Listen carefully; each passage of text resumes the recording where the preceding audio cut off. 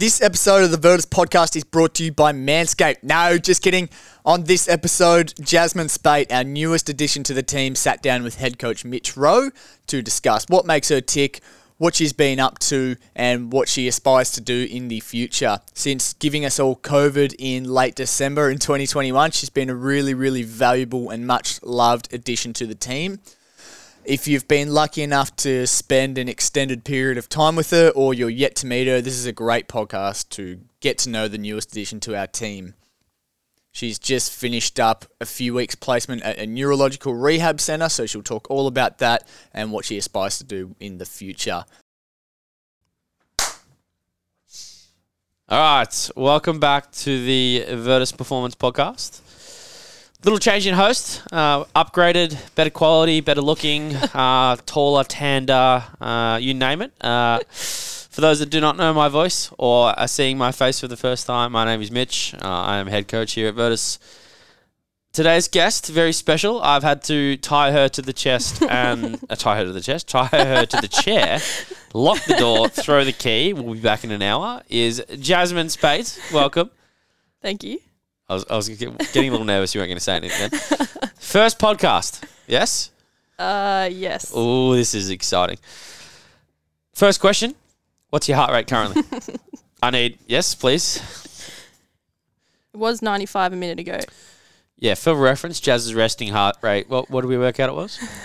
About 46. Yeah, about 46 resting heart rate. We're currently sitting at 95. 95, so we're peaking. We're doing a slow jog currently.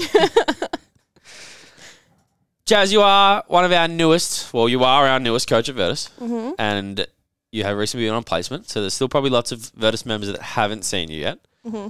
Tell us about yourself now, and then we're going to deep dive a little bit about you as a child, you as an adult, and where we're going from there. Not too deep, but that's where we're going to start. Where I am currently now, in terms of... Yeah, tell us about yourself. What if someone said, hey, Jazz, tell me about yourself, what are you going to start with? Well, I'm currently completing my Masters in Exercise Physio.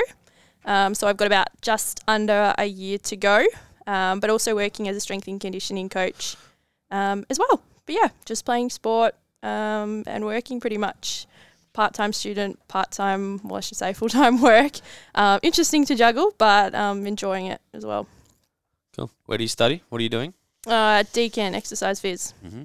What placement did you just finish, and what are you going to next? I just finished my first placement at a neuro rehab clinic.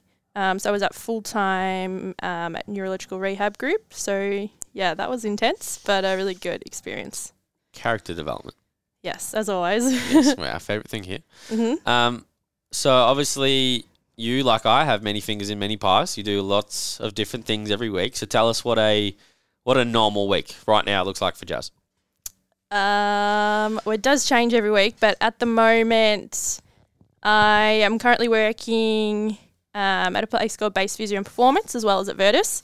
So I spend my mornings, afternoons working at either a place in a school setting as well as in a clinical environment or in a gym here at Virtus. And then in the afternoons, I am working at St Kilda with you, with the A4W girls.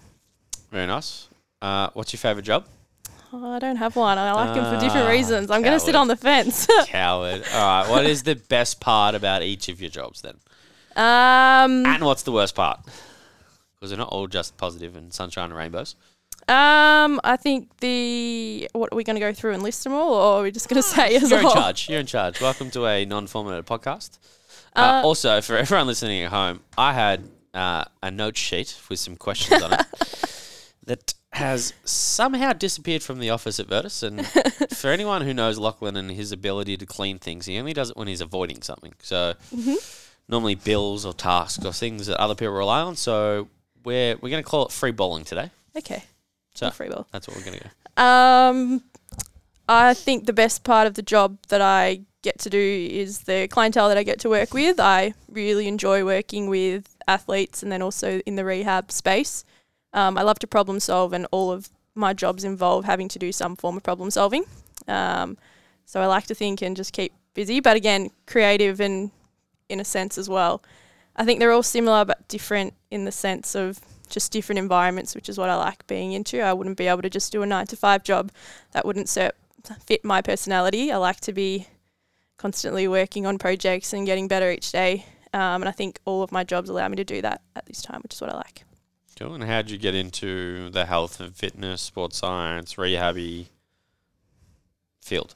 Oh, well, I was listening to your podcast the other day. It was pretty much the same as I was an athlete when I was younger. Oh, I played sport. I wouldn't know if I was an athlete. And and I love sport. But yeah, I had a strength and conditioning. I had no idea what it was, but I had a strength and conditioning coach when I was younger, when I was getting into netball and it was a little bit more serious, and I loved it. It got me, I had heaps of injuries as well, like just little ones throughout the growth spurt. And I'm still waiting for my second one. So you're still waiting for second growth spurt. That's not happening.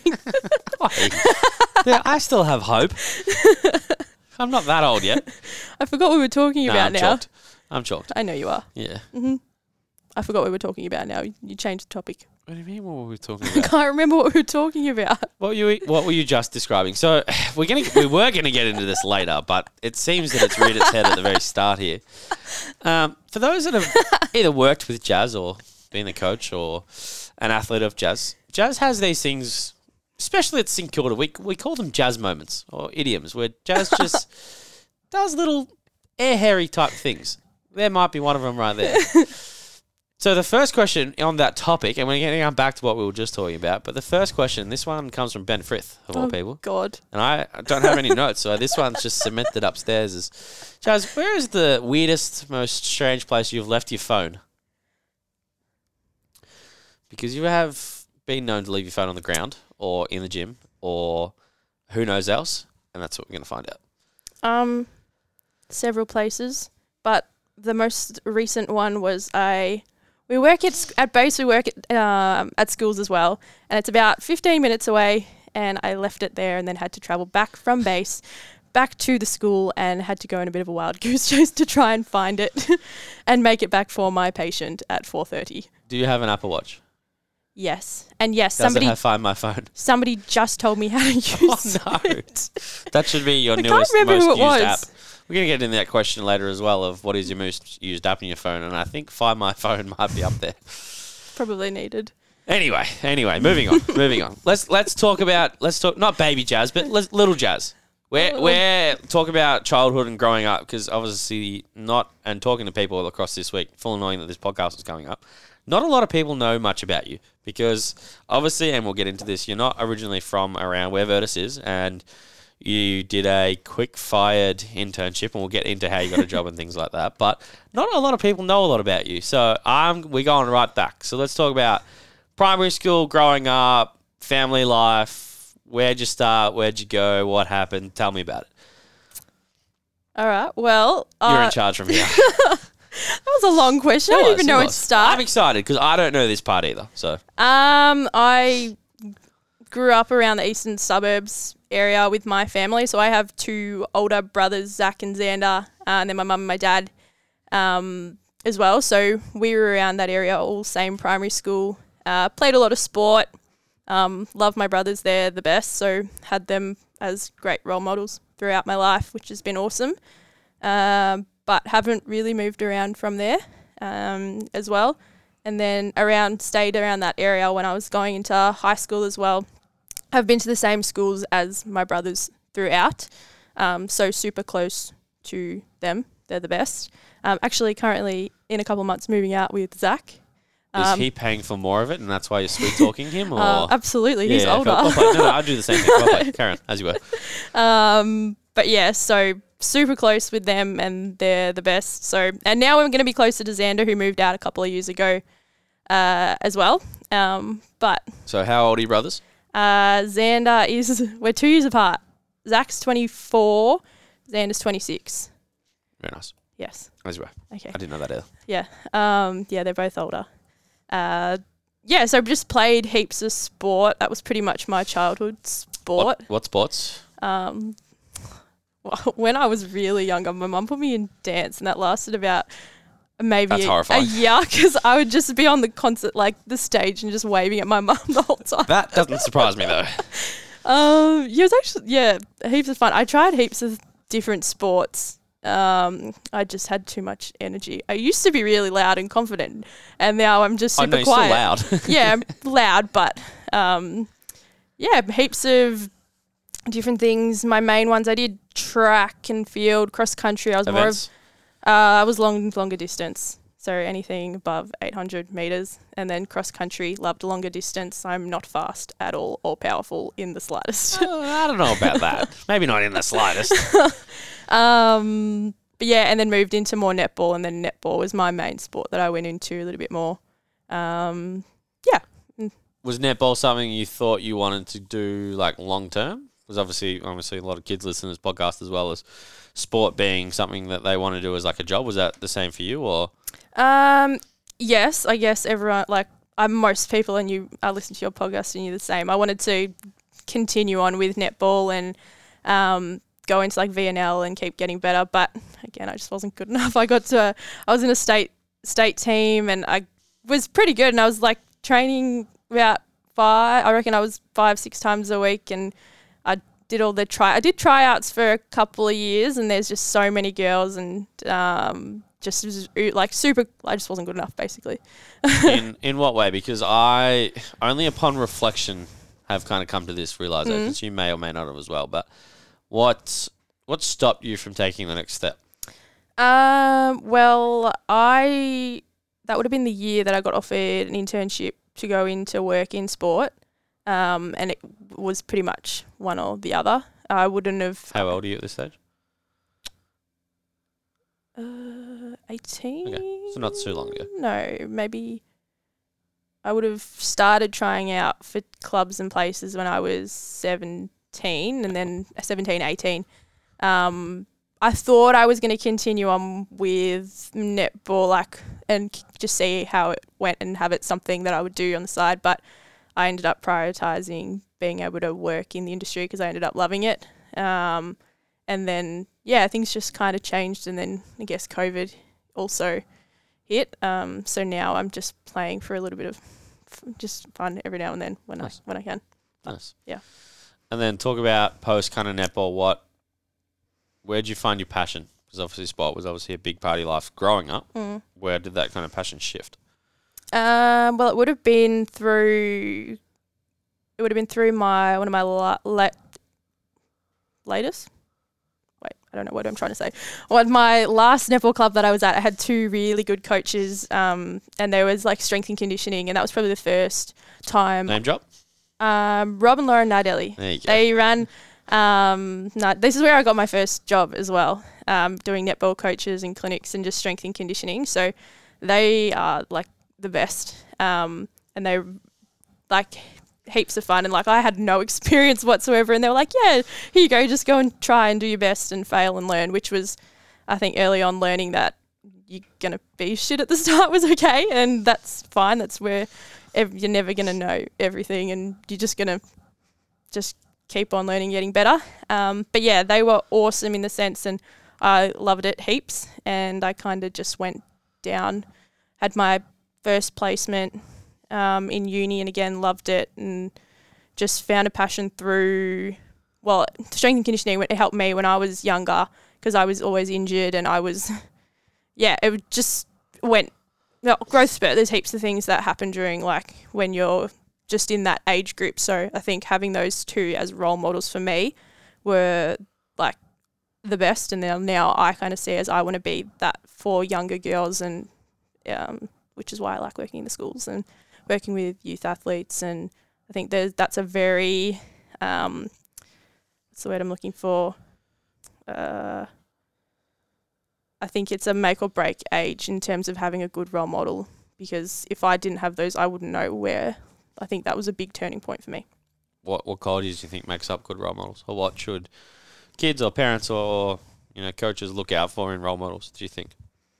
Well, I think people just need to listen a little bit more. I think listening, and just what they did really well for me was they just allowed me to fail in terms of being able to be in that environment. We're not always going to be perfect. And I think it's just having that person that's actually going to genuinely try and help you, listening. And yeah, it's probably the biggest one. Is I just think we we spend too much time talking rather than listening to the other person. Ironic for us, not so much ironic for other people listening at home, but I feel attacked right now. No. Very funny. No, I'm just kidding. Through high school, I guess, was sports performance or S&C or something along that path kind of always the aim, or did you have something else you might start with?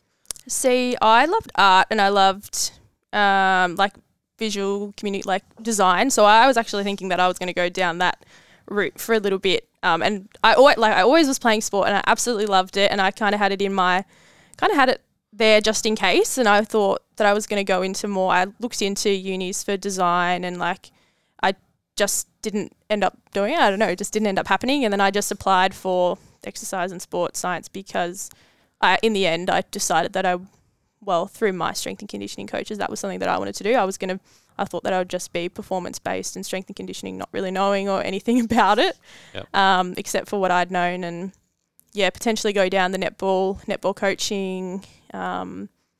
Practically, I really wanted to do what Rob and Lyron were doing. So I was really lucky that I had them from a young age. And then what about kind of uni life? Like, what did uni life look like to you? Did you enjoy the transition from year 12, where everything's very much given to you and set up for you, and your job is to kind of follow the process, whereas uni is very much you take what you want out of it and you kind of get out what you put in? What was the transition like, and kind of did you enjoy like the first 2 years? I know you're still studying, but from an undergrad point of view, like what was that transition period like? I loved it because I wasn't like in my ATAR wasn't impressive or anything. I had to work very hard to be able to get the grades I needed to even get into like an exercise science. My grades were not great. Naturally, I have to work very hard for them.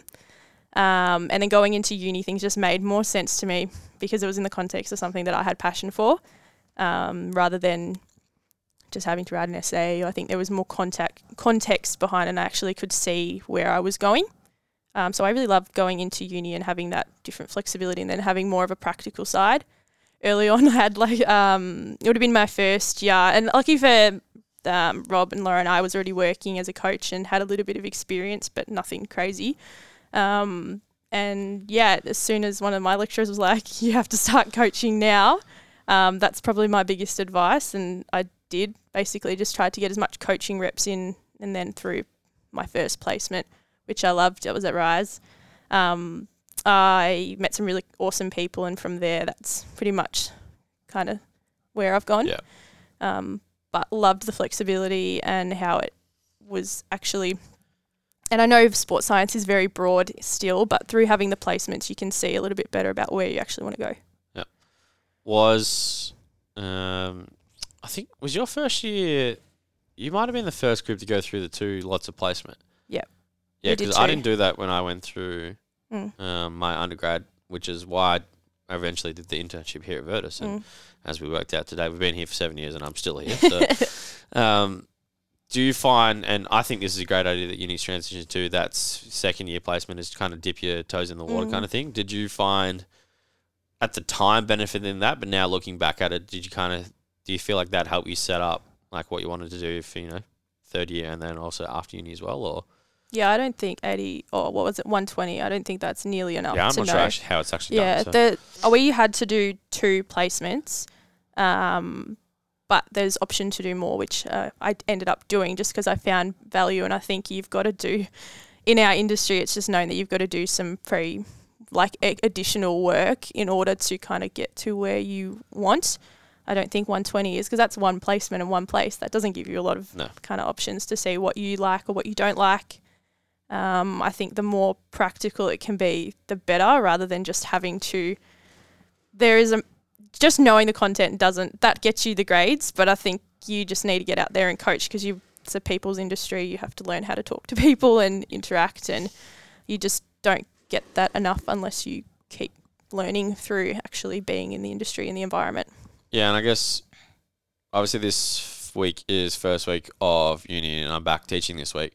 And our whole first week is based around like health appraisals and, objective data and taking blood pressure and blood and things like that, which they've never done before. But the best thing about the unit is you reiterated from the start that this unit is, yes, it's about the practical side of things, but it's also about the soft skills and your ability to communicate. Because in a few of my seminars this week, we were talking about like how you get your jobs and things like that. And as I'm sure some people will hate me for and have heard me say before, like I haven't necessarily actually applied for a job formally and had a formal interview. Like a lot of the stuff we do is very similar to this, to be honest, like more of just a casual chat, coffee, something like that. But from obviously running an internship program here and having interns at base and you being an intern yourself, like a lot of the things that we want our interns to be is just good people, because what we can do with good people is teach them the things we need to learn. So is that something that Rise and your other placements kind of instilled in you as well, or?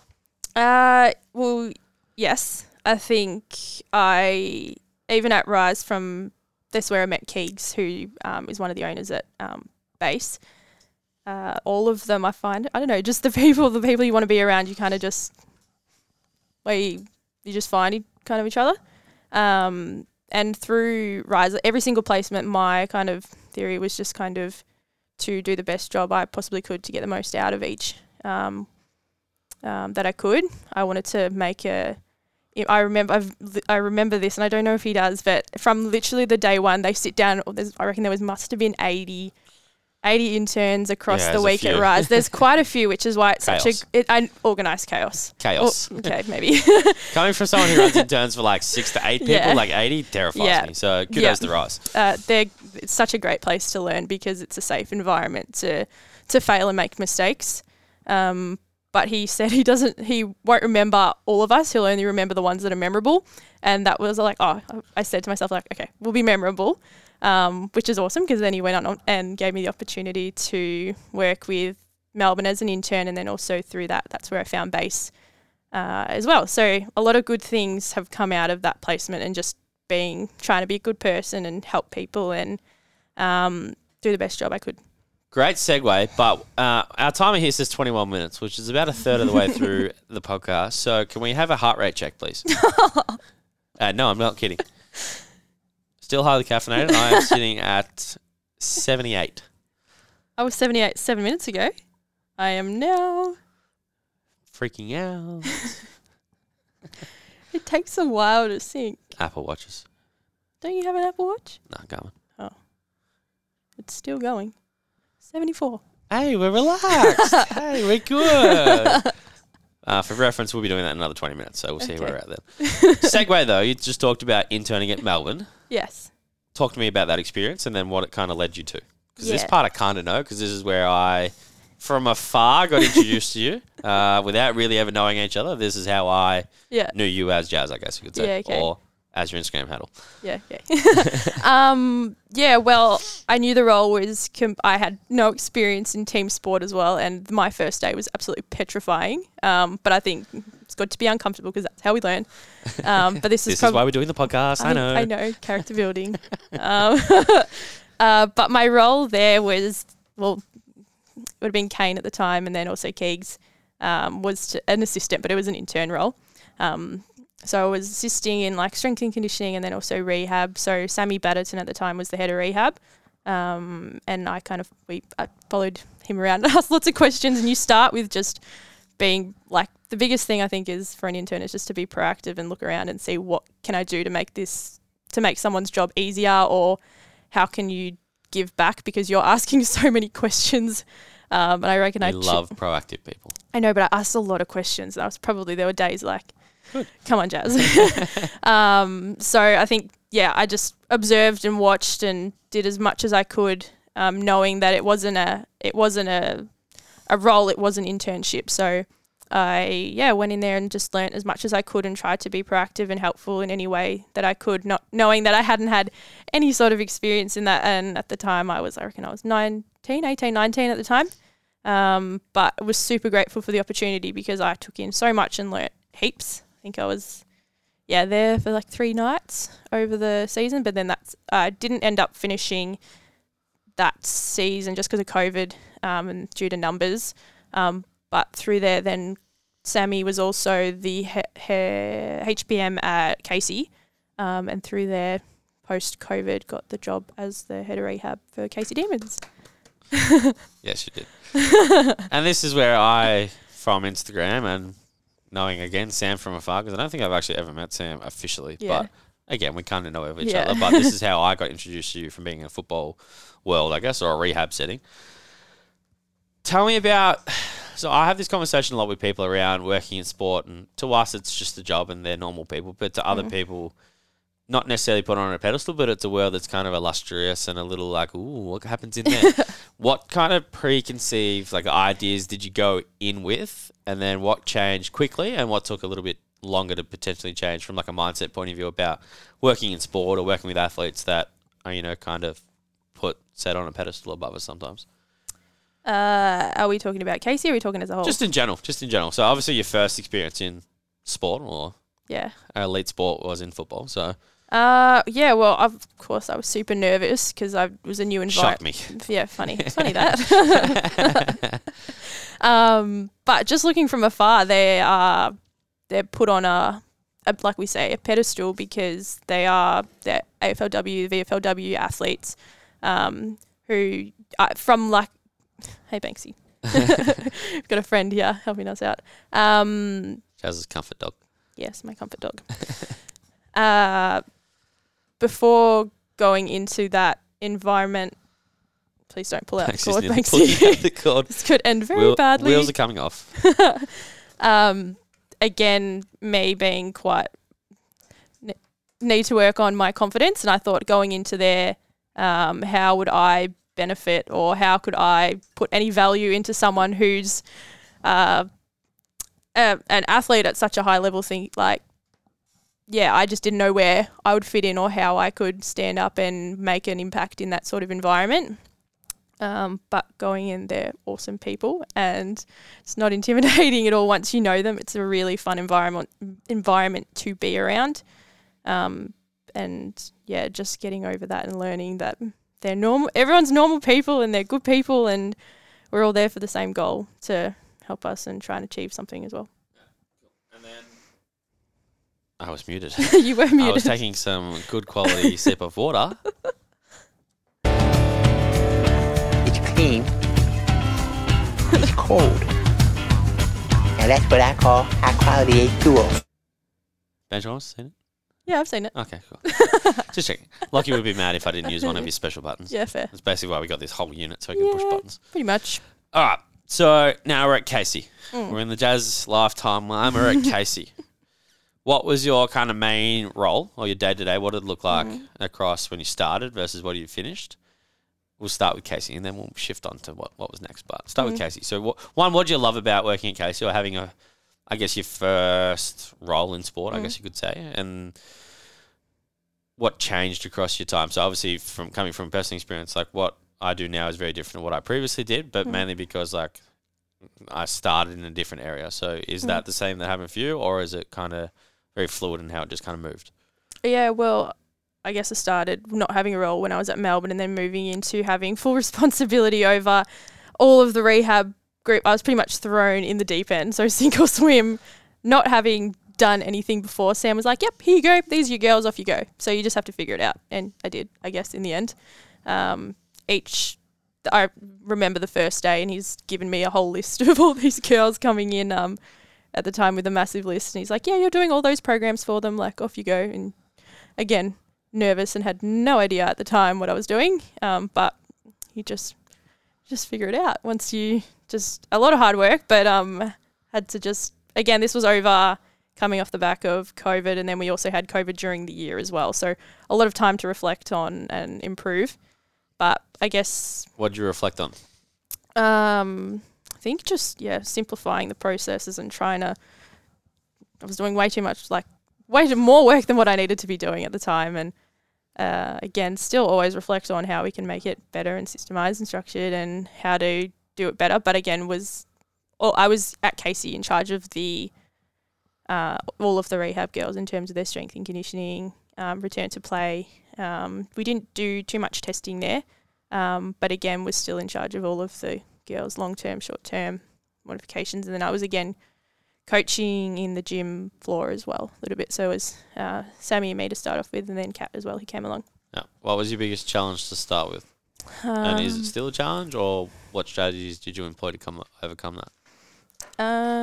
The biggest challenge was probably just making sure that I was prepared in the sense of we never knew how many girls we were going to get or if there was going to be new rehabbers on the day. And again, I didn't know any of them when I first started because I actually had spent maybe one session at Casey before starting as full-time. So again, having to build the respect and make an impact when I was in that environment.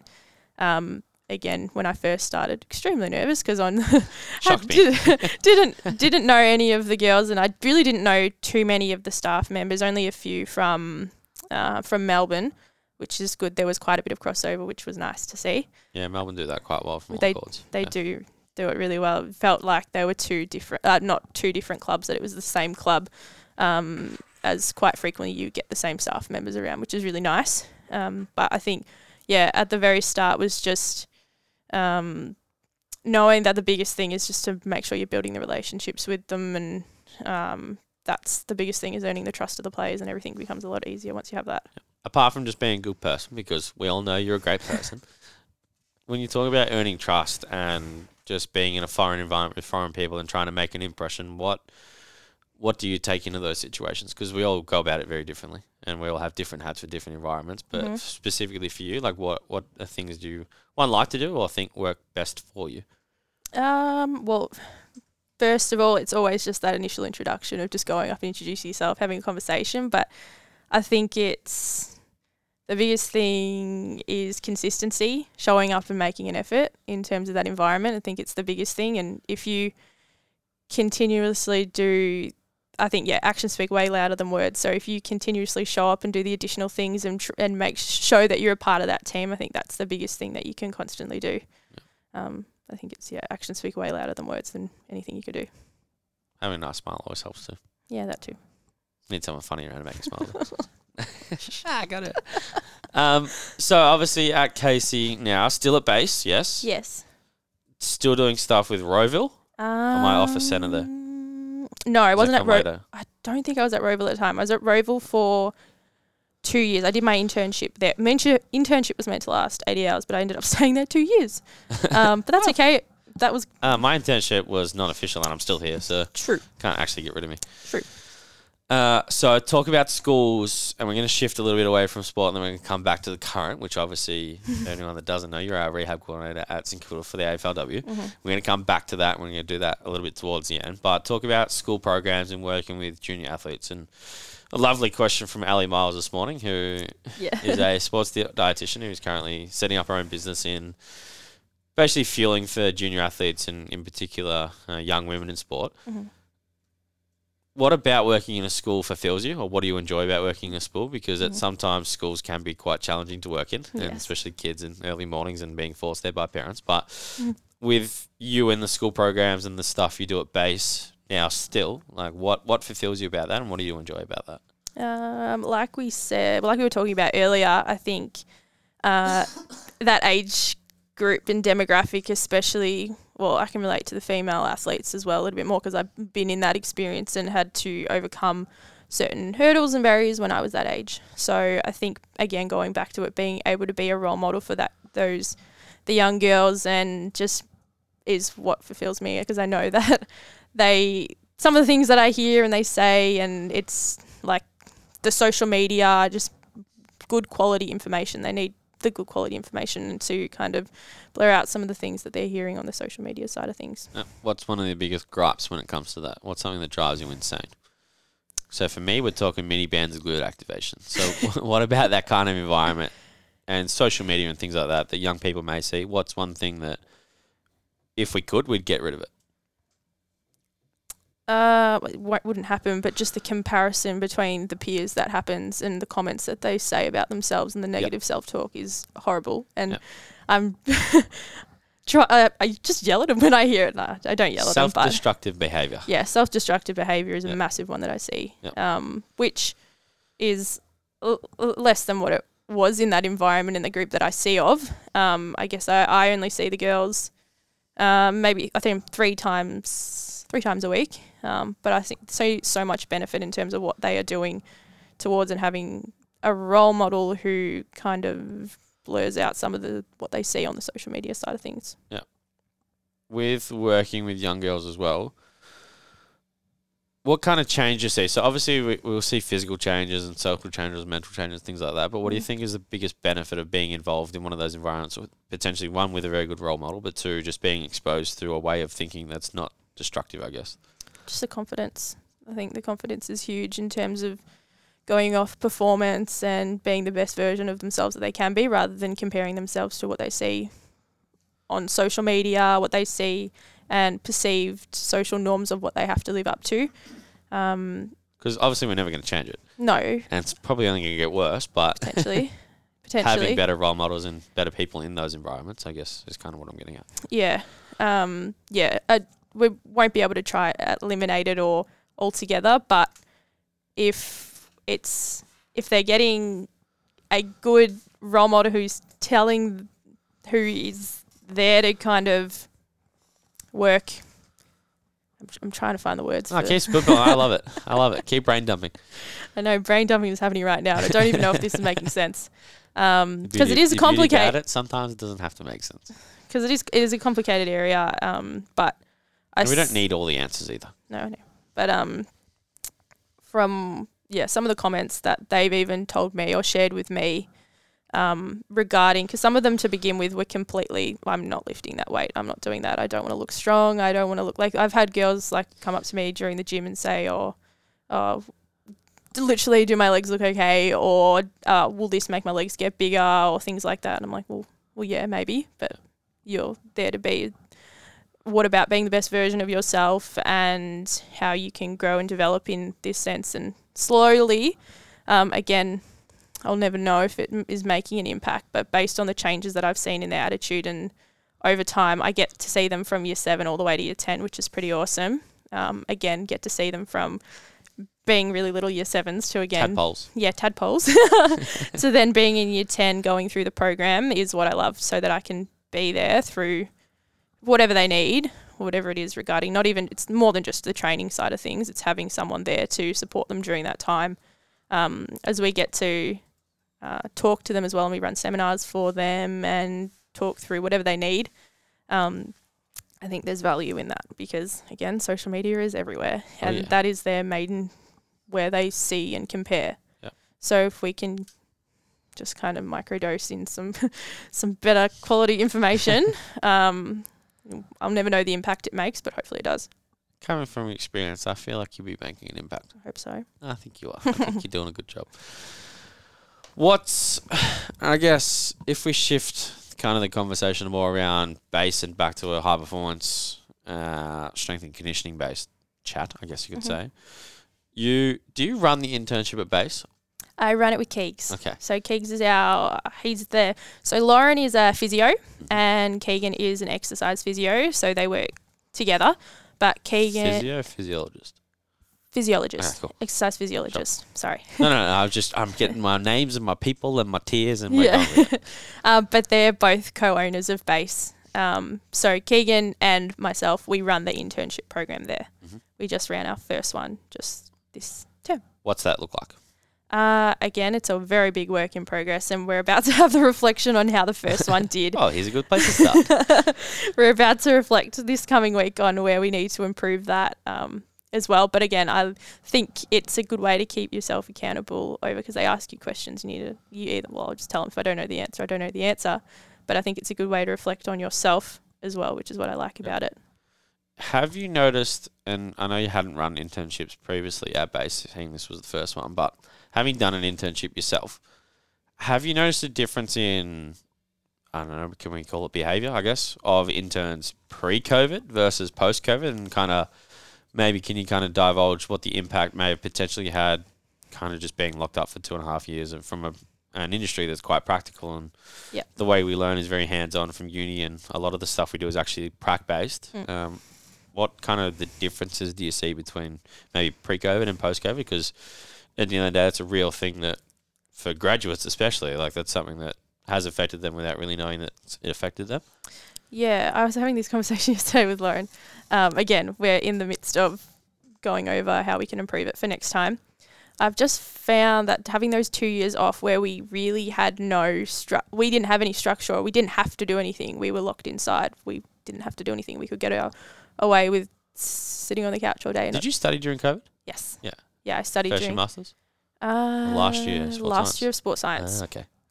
So I mean, perfect timing. I just got Yeah. to smash out 3 units and finish I off. keep And thinking you're like 27, 28, you know, you're just an old soul, all right? Just forget your little baby. yes, I was studying during that time. I found that, again, this was the first one that we had, but I found when I was doing my placements, there was a lot of proactive behaviours, and I found that we potentially, they are now a little bit more just want to be told what to do rather than just being able to go, oh, hey, I see that job, all right, I'm going to go do it and make work. There's always something that could be done, whether it's talking to someone or just rather than just standing around, because you can absolutely do your placements and your internships by just being there, but there's definitely a difference between like making an impact and just being there, because like I said, there's a lot of interns at Rise, and you can get your hours absolutely by just sitting there and doing nothing, or you can actually be there and be present in the moment and get a lot out of that environment. Yeah, and I guess it comes back to that conversation of just be a good person. We'll teach you what we need to teach you. Because, like, again, coming back to teaching at uni now, there's 500 students in the unit that I'm currently teaching. Yeah. Realistically, let's say 20% of those actually finish the degree. Because we know there's a lot of dropout and change, and sports science is kind of a bridging course for some people to other things, which is absolutely fine and fantastic. What separates someone from not necessarily being a good person, but from an education point of view and an experience point of view, in your eyes or in your mind, what separates them from separates them from the other group, I guess you could say? Puts them apart from others. Are you saying the ones that... I don't know if I'm understanding your question. Let's go with 2 groups of people. Proactive and non-proactive. Okay. What separates them? Besides just, hey, acting on things that they see and being proactive, but from a higher ability point of view, I guess is where I'm coming from. What makes them more attractive from a business point of view to go, hey, we might want to offer you guys a job? Yeah. I think it's making work when work isn't there. I think it's doing the little things really well as well, just rocking up on time, doing the little things and always doing things on time makes a massive difference. But you see the difference between, you can tell the ones that are walking around and are constantly trying to do things. And from a proactive perspective, they just make it, they don't have to be following you around and doing things. They are doing it on their own and going off. And I found that that's probably the biggest thing is again, don't know where my words are coming from, but I was on a tangent and then I've lost it. I was in. You had me. Probably the biggest difference would have to be, I still don't know where I'm going on this. I've lost it. That's fine. That's fine. From a difference of, let's say, potentially some of the people that you did your internships with compared to some interns that you're seeing now. Yeah. What are the difference between those guys or people? Yeah, okay. It's 2022, Mitch. You can't say guys or girls. It's people. Because for me personally, I noticed a big difference.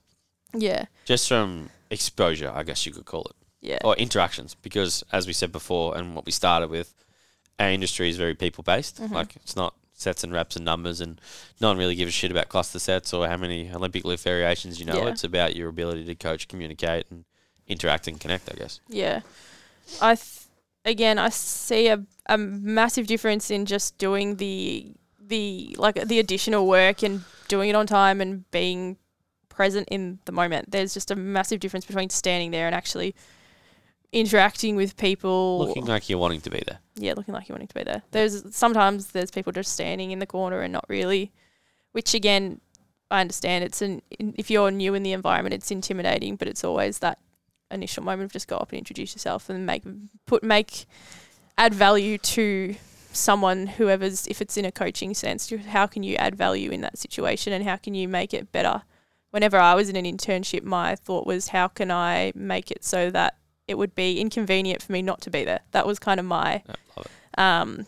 And I think that sort of mentality potentially has shifted a little bit in terms of, again, just people wanting to be told what to do. And I see that's the biggest difference in potentially some of the interns that I've seen is, again, doing the little things right, but also how can you make value in that space and environment? Some people just stand there, and then, again, some people don't know what they want to be doing. That's okay, but I think it's all, even if you don't know what you're going to be doing in the situation, again, when I was on placement, it's not necessarily the environment that I wanted to be in. And again, completing the placement, it's not the environment that I want to work in, but I still tried to do the best job that I could in that environment, because you're going to learn in every single place that you can do. Yep. And on learning, I love segues. Just flowing on from each other. Learning. Talk to me about your masters. So, nearly done. Mm-hmm. 2 placements left. 2 placements. Any units or just the placements? No. I've got units. So I'm doing 1 at the moment. One of them is my placement unit, but I've done it and I just have to submit some assignments for that. Cross the T's and dot the I's. Yeah, cool. Yeah. And then I'll do a placement over T3, and then I've got 1 more semester after that with only a couple. Most of it's placement based. I've done all the heavy, bigger units, and I did it part-time so I could work. But yeah, the ones when I first started were pretty content heavy. Let's just say, and I need to go over that and revise for when it all comes back together, when I have to do my OSCE, which is in under a year now. But for those that don't know, what's an OSCE? It's pretty much like an initial assessment. You have to go through and do a subjective, an objective, and then also exercise prescription based on the case study that you get given. Mm-hmm. What case study do you want?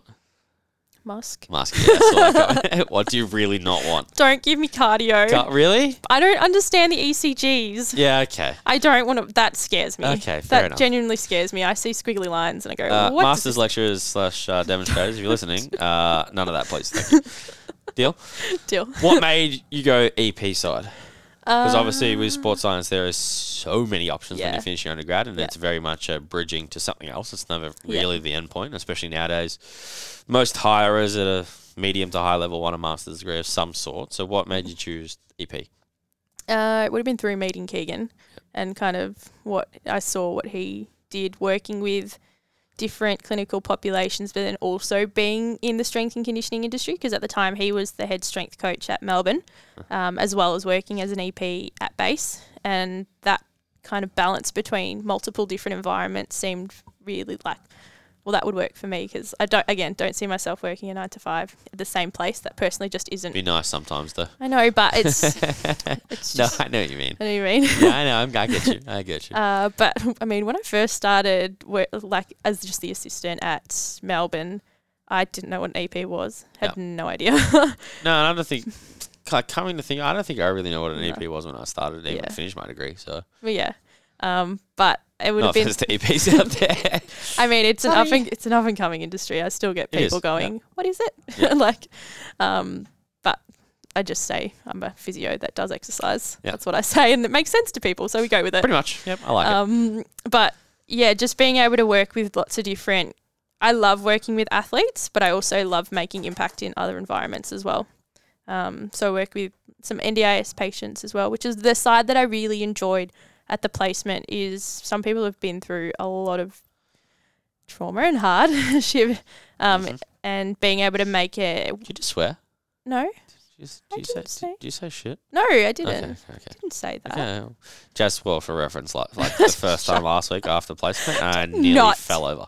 I did not. Ask my brothers. I Your swear mother all the time. would be ashamed. No, she wouldn't. My mum swears too, especially when she's watching Richmond. Yes. Yeah, well. That's you heard her on the phone the other day. I did. I did. And my family is also Richmond supporters, so I can see how they turn. Yes. No, she's very funny. Again, I've lost. I can't even remember what we were talking about. Memory of a goldfish. No, that's fine. We'll move on then. Okay. Question from the gallery. Jamie Howlett, fellow EP student. She would love to know what you're going to do post-study. What career options are you thinking about? Because you don't necessarily need to know black and white. Yeah. What are you thinking about? Well, I guess we go with the population that I want to work in is still within sports rehab, women's health, and I also just love coaching, so I want to make sure that that's a part of it as well. Cool.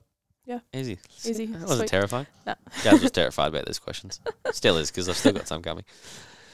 Moving on, again, it's another segue. So into sports rehab.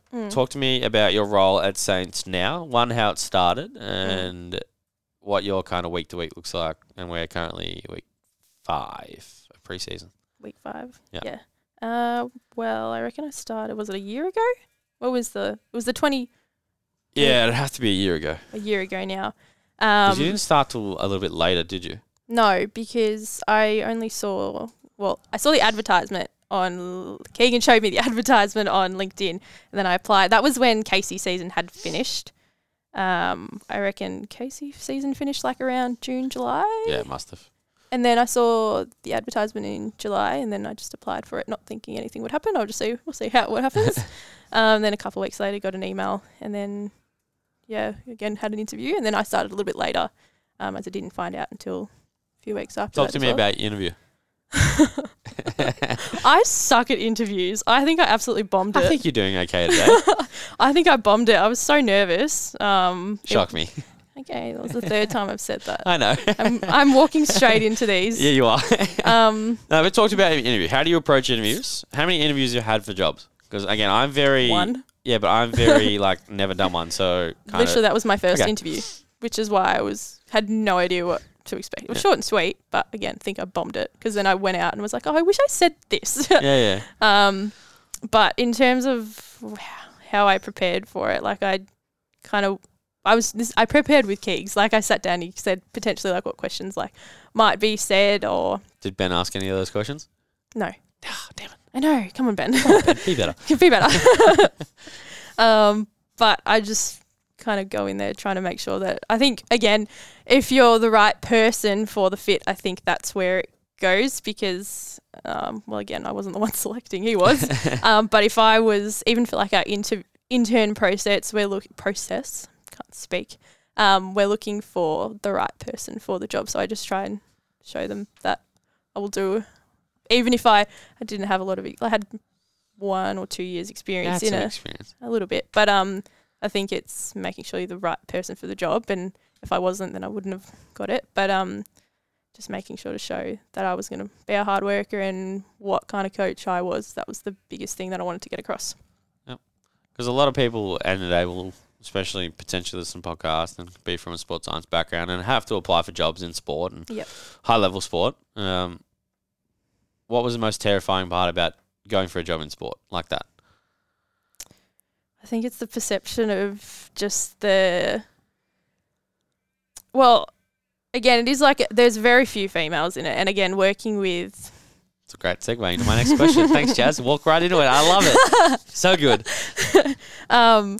Again, it's just intimidating. Some of the comments and questions I think that I've had previously, and not knowing if that was going to be the case here. Glad you said previously. Previously, no, you I two. thought I was in trouble then. No, you're not in trouble. No way. Haven't got any of that here. But have previously, again, I'm on the younger side and haven't had, again, as much experience. In fact, maybe 4 or 5 years compared to someone who's had 10, 11, 12 at multiple clubs going Quality, not quantity. I don't believe it is. Okay, but some people potentially do, and unknown if that was the case here. How was I? That's probably the biggest, most intimidating thing, is there's not a lot of us, not a lot of us around. Yeah. So I wasn't sure how I was going to fit into the environment, or if I was going to be the right fit at all. What's the most confronting part about being a female working in sport? Because it is a little terrifying, and you are low in numbers, and it sucks, and I hate it. So we're bucking that trend. But what is the most terrifying part? Because coming from a male who's working in sport, a lot of the time we just don't get that side. We think we understand it. We say we understand, but we don't. We haven't experienced that. So for you and maybe some of your experiences, what have been confronting or learning moments that you go, I'm better than that kind of thing? I just think it's sometimes the expectation that I'm there as an intern, or I'm there and I don't have a role, or... I think it's, even if they're not realising they're doing it, sometimes the comments or the looks, I get people what the heck are you doing here? But that doesn't help at all in the slightest, because that's going through our head the whole time, is going that we're on the minority, we don't belong here, we don't know what we're doing, we're not super muscly or big. Hey, you're strong. You're strong. Don't cut yourself short. You're strong. But again, that's going through our head. So when somebody comes up and tells, and it has happened before, people going, "Are you an intern or are you this?" That question drives me up the wall. Yeah, I'm like, no, but especially when they're asked, if they went up to a male, they would ask, well, "What is your role?" And then being in I think that's probably the thing. Doesn't help working in it. And again, have not had that from either you or Ben, or at Casey and or we Melbourne. would go into bat for you too. I know, We'd absolutely. beat someone up for that. I know. What's on the other hand? What's the best thing about being a female that works in sport? And it doesn't necessarily have to be female sport, but sorry, what's the best part about being a female that works in sport? That. So we just did the worst with sucky side. Let's go to the positive side. That where it's getting more common and more popular that we're going to be around and being those kind of first people to make a difference and be setting role models for other female coaches that want to come up into those roles as well, I think is exciting. Love it. What's something you're excited about working in sport? Well, for me, I love working in the rehab space because especially long-term injuries that they suck. I love being a part of helping get them back on track. That's probably the most exciting thing, the problem solving and the being there for someone who thinks that it's, especially when they first start doing the injury, being able to be there with them alongside for a long time and get them from not being able to walk to then run, play is the best thing. Yeah. Your patience is way outweighed by mine. Very soft and kind. Sometimes maybe not so much on this side of the table. Talk to me about Saints. So we spoke about how you got the job. What did it start as? And how did you kind of start? Because I know there was a transition period because obviously rehab is fluid for some people, and you're talking about long-term rehab just before. How did the role kind of start and what has it evolved to now, and maybe what some different tasks or some things you do now that you didn't start with at least? Yeah, I think, well, again, when you didn't have a rehab coordinator before. Well, you were and Ben were combined. No, so we had one first year. Yeah. And then through the COVID year, we didn't. Yeah. We kind of half-halved it. He would plan it, I would implement it. Yeah. And then you. We upgraded, of course. Well, I think it started more as having to see where that position fit in because you didn't have one before. So earning the trust again from physios to be the person where they would actually come to with that information to then do the programming, which again, the high performance manager, Ben, is in charge as well. But just having, so he's got so many other things that he needs to be doing. There's a rehab person there for a reason. So just being able to take more of a responsibility over the girls and again, just being more proactive in terms of, okay, who's on my list at the moment, where are they at, what are they currently doing, are they modified training, are they more Ben's side of things, and just making sure that I'm checking in to make sure every single, thinking beforehand and planning in advance, I think I've gotten better at. I think you're doing a good job. I think you're doing when you bring your laptop and your charger. Hey, you're the one that left your laptop at Virtus and then went to go to... It was one time. I haven't done that yet. We were going to talk about that today. Tried to not walk myself into that one, but I'm pretty sure I just shot myself in the foot. Yeah, you did. But for reference, I really needed my laptop to do programs. And I would have lent you mine. I left it at Virtus, which is 45 minutes away from where we train, and I had to come all the way back at 10 o'clock at night. So, well, I would have lent you mine, but... My theory was I'd been spending too much time with Jazz and some of her had rubbed off on me. But anyway, we're not going to go down that path. Shut up. That was on you. Rehab at the moment, so week 5 pre-season, week to week, what are we currently looking at for you? What do you do night to night? So we're obviously going to training tonight. What's a day look like for rehab? Well, the girls... Wait, are you talking about for me or for the girls? No, for you. For you. So what are the things that you need to do on a day of training or to plan for a week ahead? Yeah, well, I normally try and do all their strength programs. Well, we do all of our strength programming on like a Google Doc. So I never plan more than like a week or two, maybe in advance, maybe for the longer term ones, but it's mainly things change on the fly. So having to just be prepared and have a few kind of options of where we wanted to go. But in terms of the strength and conditioning, the strength side of things, that'll be done beforehand on training. I might get there a couple of hours earlier and get to the club to do that. But my role wouldn't start. I'm on field at the start for all of the girls that are running in some capacity, in some shape.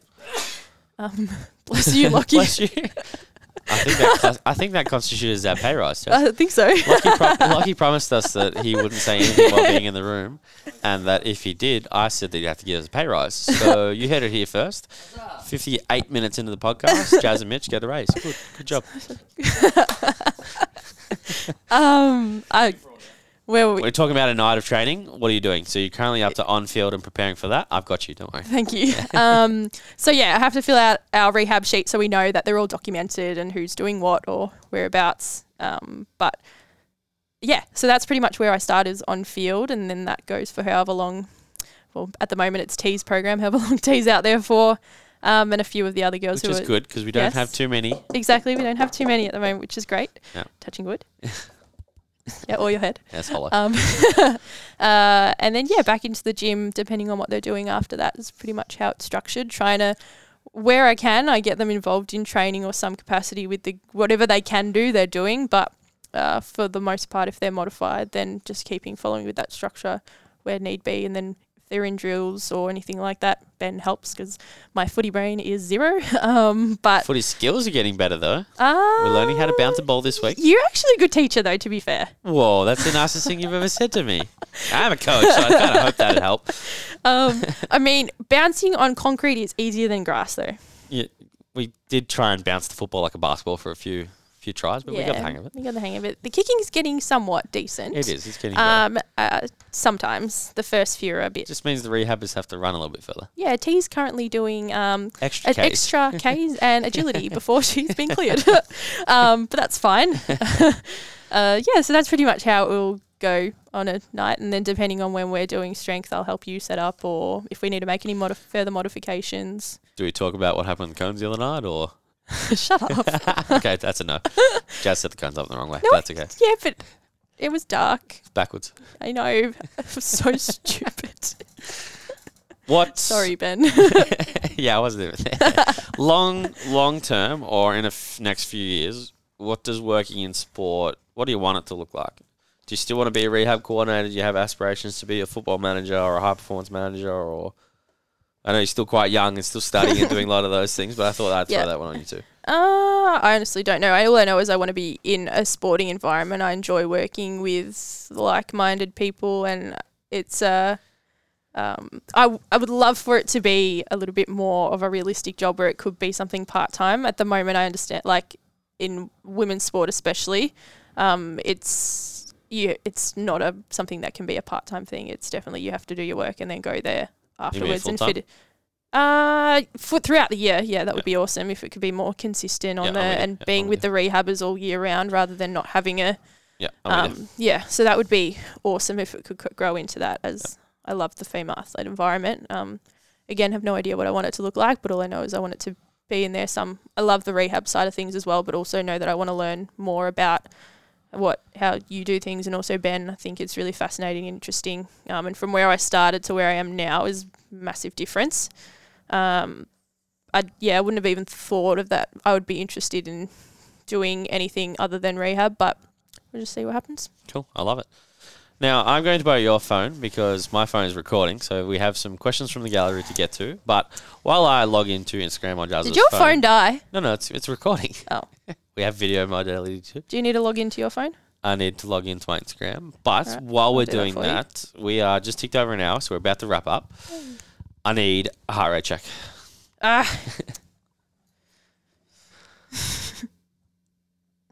Where's it gone?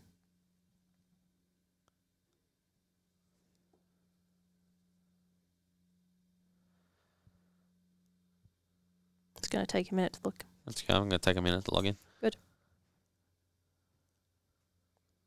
72. 72. We are cruising, and I'm logged in. Good timing. And I know what the first question I'm going to be is asked, but I need to work out the way that my mother phrased this question based on just talking about working at Virtus and working at Saints.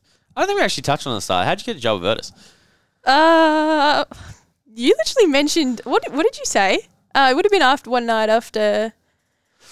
one night after Saints. You said you were looking for you were looking for a female coach. Yeah, so we were looking for a female coach because us three idiots needed some living out. I'll say it. You don't have to agree. It's okay. I'll cover for you. And then I think it would have been like a week later, I just kind of said, what does the job kind of look like? And it was just kind of went from there. Not semi-jokingly, I did mean it when I said, I was like, hey, I can get, if you want a job, I can't sort you out one. And then like in typical Jazz fashion, like a week later, it was like, hey, Mitch, about that job. And 2 weeks later, you gave everyone COVID. I mean, you got a job. Well, I mean, I gave Lockie COVID. You did, and then Lockie gave it to That was everyone else. so bad.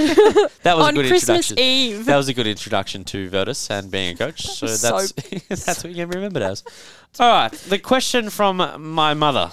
Here we Is go. Mitch a pain to work with? Well, when you throw things at me, It was a yes. couple of times. You said maybe twice a week. Like cones, like not, dumbbells. It's a Wait, does cone. the question is Mitch? Wait, what is the question? The question is Mitch a pain to work with? But she didn't grammatically ask it with a question mark, so that's what we're going with. Fair enough. No. You're allowed to say yes. Because I'm sure a lot of people will agree with you. When you've had 3 hours sleep, maybe. I'm peaking. What are you talking about? A question from current intern, Nat Cartwright. How do you manage study and having multiple jobs as a very busy lady? Well, we just make it work, I guess. It's at the moment doing the study on top of the work, which is why I did part-time study to make sure that I was getting doing what I love to do, which is working in the environment, and I didn't want to have to halt work for study, as I know that it is important, but also you have to be in that environment, and I didn't want to lose the positions that I had, as I see myself doing that in the long term. So I didn't want to say, oh no, I can't do this because I'm doing full-time study, which again I wouldn't want to be doing. I think my I would have lost a lot of, again, being a naturally quiet person. I need to make sure I'm practicing certain things. I have a follow question. I muted myself. You again. muted yourself Damn it. again. I just wanted a sip of water. I have a follow question from that. What are the things you choose to sacrifice for study and for work purposes? Sleep. What are some Jazz activities that Jazz loves to do?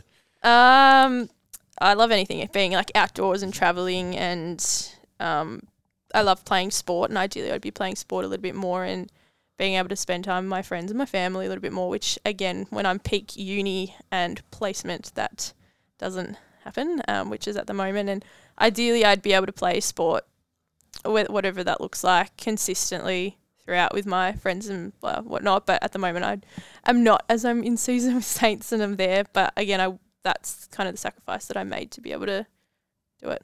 Are you okay with those sacrifices, or you struggle with it a little bit? I miss playing sport as much as I did, and I do wish that I was still consistent with.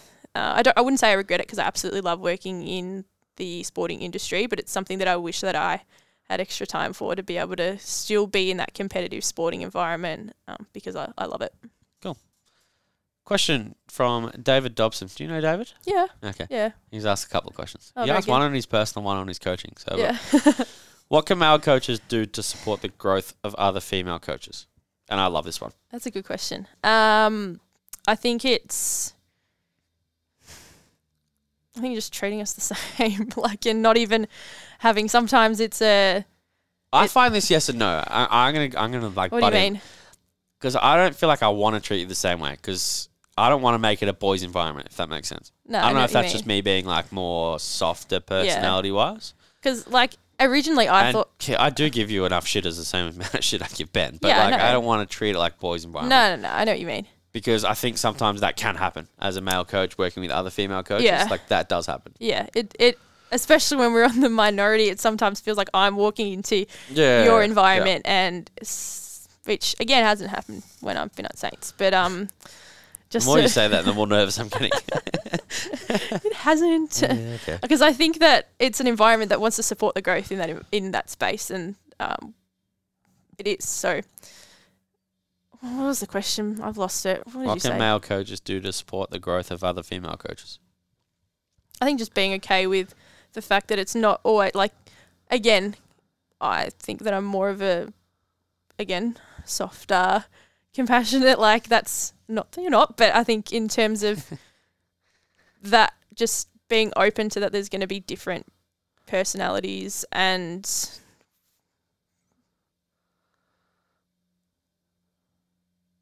I've lost it. Different behaviours. Different behaviours in that it's okay if they're not look like, again, being young, shorter and things like it's just a different and again still kind of trying to map it out myself in how it can be different, but just being open to the fact of that if someone's newer in like we're in the minority of that, just being okay with that it's gonna start happening and just hiring the right person for the job rather than somebody that might look like they're the best person for the job. It's who's actually doing it. Perfect. See, that wasn't too hard. I know, I just struggle with my words sometimes. I love it. Let's go 3 more. There's a few questions here, Jazz. What are you most proud of? Lachlan Wallace, by the way. Yeah, fair enough. Of course it is. Of course it is. Basic bitch. Who am I most proud of, or what am I What most... are you most proud of? I think the many times that I've thrown myself in the deep end to be able to do now what it is that I love. I think I had to... there's been multiple times where I've been super nervous and anxious about different environments that I had to do. Yes, yeah. But I knew it was going to be, in the long run, the best option because they're often the most rewarding things. I love this question. And I'm going to slightly change this from Kate Schuler. Question is how are the hand warmers going? Funny. My leading question to this and adding on is, how many packets of hand warmers are in your pantry right now? That's not my fault. That's my mum's fault. No. Answer the question. How many packets of hand warmers are in your pantry? Like 20. I think that's not enough. I think there's a few more. Mum saw a special and she went out and bought a massive box because she was looking at the weather and was like, "Oh, that's just my mum for you." She's a funny lady. We do a winter sport now. It was a summer sport. I know. So Jazz is adapting to the winter nights training outside and has hand warmers and is known for said hand warmers. Yeah, but the hand warmers are great. And when you need them, absolutely. But T gives me shit for doing them or every single time. But when she's cold, it's fine. Why are you so cool? I'm not. You are. You're a pretty cool cat. I'm not. You know who asked that question, didn't you? No. Catherine. Oh, Kat. Oh, Kat. Thanks, Kat, but agree to disagree there. You're pretty cool. And then lastly, it's not a question, but it's a statement, but I left this one to last on purpose. You look nervous. I am nervous. What is it? Hannah Priest. She says, I don't have a question, but I'd just like to let her know that she's a flippin' legend. And you know what? I agree with that, and Thanks, lots Han. of other people that agree with that. And on that note, we're going to finish up. Thank you very much. Podcast over. Thank you for listening. Thank you for being here, Jazz. How painful out of 10 was that? Not as bad as what I thought it was going to be. Yeah, that's what we like to hear. That's what we like to hear. Good job. We're going to wrap this one up. Thanks, Jazz, for coming on. Thanks, everyone, for listening. We are... Actually, don't know who's on next week. I don't know either. Neither do I. Stay tuned. Lockie and Tyler, you're in charge. Adios.